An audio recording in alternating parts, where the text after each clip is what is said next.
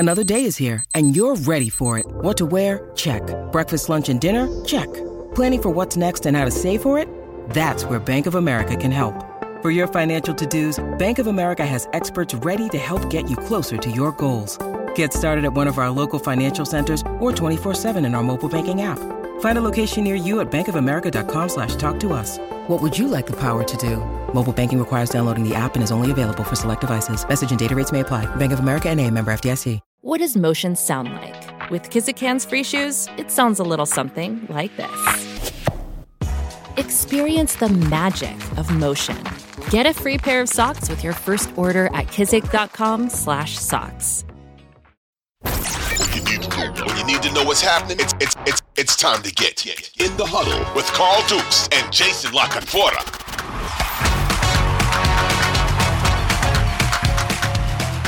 Back for another episode of In the Huddle. Carl Dukes, put him up, along with my man Jason La Canfora. You read him, you check his stuff out. He's all over the place, including the Washington Post. And Jason, all right, we're almost there. And I say that because now we're at week 10. It's like this season has just flown by, bro. It really has. But last night, we saw something I don't think a lot of people expected to see. And that was the Eagles losing for the first time this season against the Washington Commanders.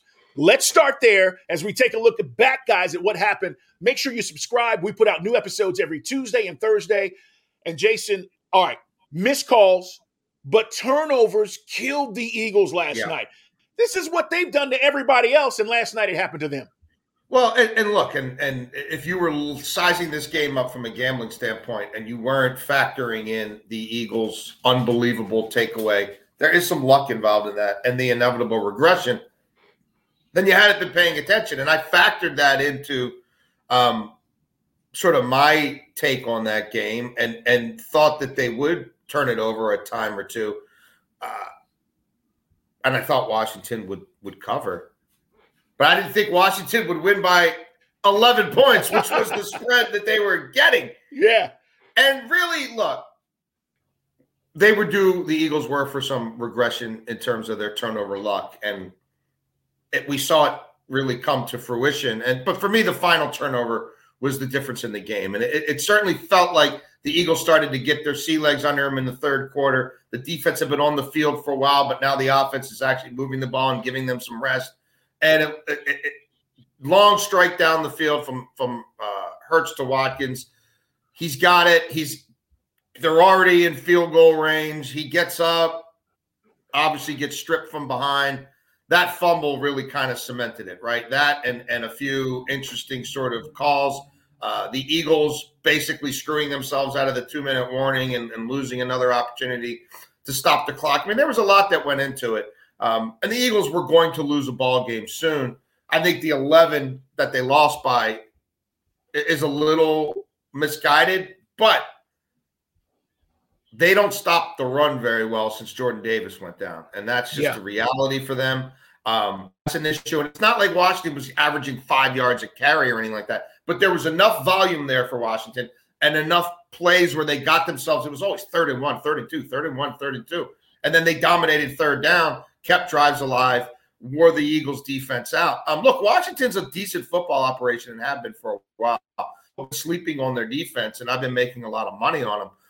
I didn't think they'd win this game by 11, Carl.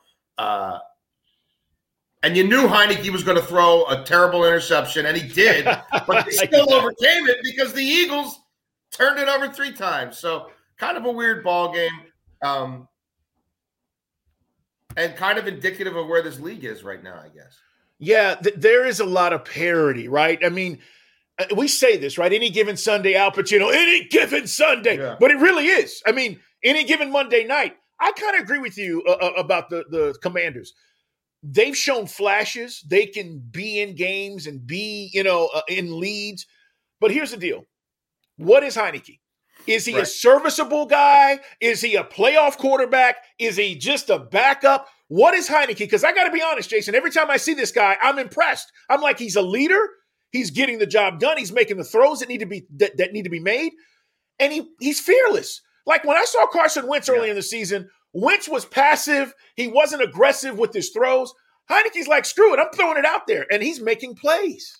Well, and he's letting people like Scary Terry make plays with far more volume than Wentz did. There's no doubt about that. He's almost fearless to a fault, though, because there's going to be a moment in a game, no matter where game flow is and no matter how detrimental it may be to doing this, where he's going to throw it up for grabs, not just a 50-50 ball, but like a 33% ball because the guy's double covered, right? So there's a 66% chance they get it, 30% chance your guy gets it. Or he's going to be under duress, and instead of throwing it into the stands, he's going to throw it into the middle of the field, and the free safety is going to come down with it. And so, like, that's what really holds him back. But, yes, they play with more energy. They play, I think, with a different sort of verve and swagger when he's there. They want to make plays for him. He wants to put them in positions to make plays.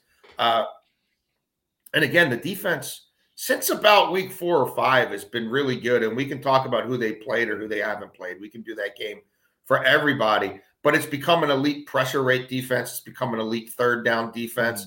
They've gotten much better against the run from where they were, say, the first time they faced the Eagles. I don't entirely trust the coaching staff, and a part of me really thought they were going to end up losing that game by like 3 points, but they were opportunistic. They got that final turnover that they really, really needed. You know, without that, I think the Eagles go in, and we're talking about the Eagles being 9-0 and surviving Washington and, you know, winning 28-26 or whatever. But the NFC East is going to be incredibly interesting, right? I know we're going to talk about Green Bay and Dallas in a minute and what really are the Cowboys. We can quibble about the Giants all we want. All they do is win football games under Brian Daboll. And now the Eagles have, for the first time all year, fallen back to the pack. So that's going to be a really fun race down to the wire. I think the Eagles and Eagle fans, no need to panic, right? You've been really good for 8 weeks. What you've seen is real. This is the NFL. And some people will say this is good because the pressure's off now, right? Yeah. We're not going to go undefeated, but we got a hell of a team and we can make the Super Bowl. So for Eagles fans, I don't think they need to panic, and I don't think they will. Carl Dukes along with Jason Lacanfora in the huddle. Subscribe wherever you get your podcast, guys. Tell your friends about us, like us, and we put new episodes out every Tuesday and Thursday. Let's talk about this game with Green Bay. Since we're talking about the NFC, they find a way to beat the Cowboys 31-28. I thought Mike McCarthy screwed this game up. Listen, it's the easy narrative to say kick the field goal. But, Mike, kick the field goal. You're on the road. Give your team a chance at least to say, hey, we're on the board, and then we got to get a stop. Either way, it didn't play out that way. But this game was more about, to me, Jason, Aaron Rodgers. And Sunday morning on my national show on CBS Sports Radio, I said, Aaron hasn't taken control of putting guys on his back and just making guys around him better. He did that Sunday. It wasn't about everybody else. It was about, I'm going to make every throw. I'm going to put it in the perfect spot.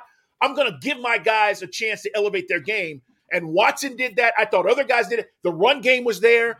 Yeah. This was the Green Bay team offensively that I kind of been waiting for, but it started with Aaron Rodgers. The longest field goal ever attempted is 76 yards. The longest field goal ever missed? Also 76 yards. Why bring this up? Because knowing your limits matters, both when you're kicking a field goal and when you gamble. Betting more than you're comfortable with is like trying a 70-yard field goal. It probably won't go well. So set a limit when you gamble and stick to it. Want more helpful tips like this? Go to keepitfunohio.com for games, quizzes, and lots of ways to keep your gambling from getting out of hand. When you need mealtime inspiration, it's worth shopping Kroger, where you'll find over 30,000 mouth-watering choices that excite your inner foodie. And no matter what tasty choice you make, you'll enjoy our everyday low prices, plus extra ways to save, like digital coupons worth over $600 each week. You can also save up to $1 off per gallon at the pump with fuel points. More savings and more inspiring flavors make shopping Kroger worth it every time. Kroger, fresh for everyone. Fuel restrictions apply. Yeah, and honestly, I'm shocked that the Packers were able to pull that off and Aaron Rodgers was able to pull that off, because this looked like the perfect opportunity for the Cowboys to close. I mean, this is supposed to be a closing defense, number one pressure rate in the NFL. Yep. At 28-14 on the road with how that defense is built, that should have been lights out. I'm old enough to remember a week ago where Green Bay can't complete a pass in the red zone against the Lions, who hemorrhage yards and points. It's historically horrible defense. And I get it, week to week, things change. But, like, I don't know, man. Like, Parsons has been on the injury report a lot. That's a really beat-up Packers offensive line. I'm shocked that the Cowboys kick a field goal, don't kick a field goal. 28-14 on the road against an offense that's been absolutely horrible pretty much all season long. That should have been enough. And the last 195 times the Cowboys were in that scenario, it was enough. I wonder what that means for the defense, because it's clear, like, Dallas does not have an abundance of riches in the receiving category. That's why they're everybody there's falling all over Odell. And I don't know that he's enough to save the day. But, like, CeeDee Lamb and Dak are not on the same page. Amari Cooper not having that true burner on the outside has been a problem for them. And on a day where Pollard wasn't special, they kind of ran out of ideas offensively. That's why I go back to the defense, because that really is the star there. And if that defense, as the season goes on, isn't special, then this is the same old Cowboys. This is the same old. Don't say that. Match the reality. Jason, I'm just telling you. You're going to piss off a lot of Cowboy fans right now. I came out of that game far more thinking about my natural skepticism for all things Jerry Jones coming through than me saying, oh, yeah, Aaron Rodgers figured it out, and now that's a real thing there, and look out for the Packers. I'm looking at that game more like, these dudes have been a little fraudulent in the past. Now would be a bad time to revert to form. All right, you bring up a great point, because to your point, you're up 14. It should have been a wrap. Here's the reality of where the Cowboys are. Dan Quinn was asked about this, the defensive coordinator for the Cowboys. They've given up 477 yards their last two games, okay? This is a team that was stifling the run, and you said it, best pressure rate in the NFL. That didn't happen, and now they're giving up 143 yards per game on the ground. They're giving up run game yards that they weren't giving up. So you're right. The concern for Cowboy fans, is does the defense get right? And let's shift blame a little bit to Dak Prescott. Look, for all the crap we give Aaron Rodgers, he makes a lot of plays. He does it when it needs to be done more times than not. Dak has yet to do that in a big situation, Jason. And you needed that. I thought they needed that on Sunday from him. And I don't think they got it from him. And I'm not going to define Dak's career because he's got a lot more left.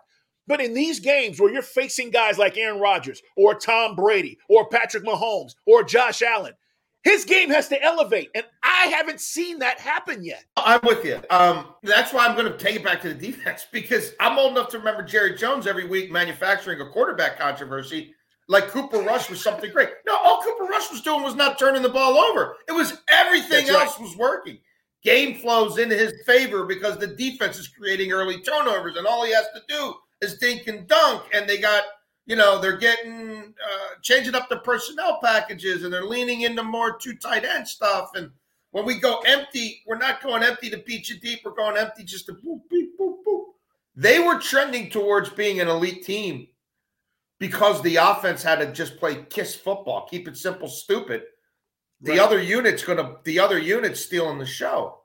If that's not really the case anymore because of them getting a little predictable and some of that, cover 3 stuff getting exposed, and that's been known to happen. Or guys just, Parsons is no longer in peak form, and he's not able to shed double teams like he could earlier in the year, and other guys just aren't stepping up, and Tank Lawrence is wearing down, then that's a whole different scenario. I don't think Kellen Moore is a savior. I don't think Dak Prescott is a guy who's going to single-handedly go out and be able to slay the dragon week in and week out when they don't have superior talent in certain matchups. And the group around him isn't as special as Jerry thinks it is.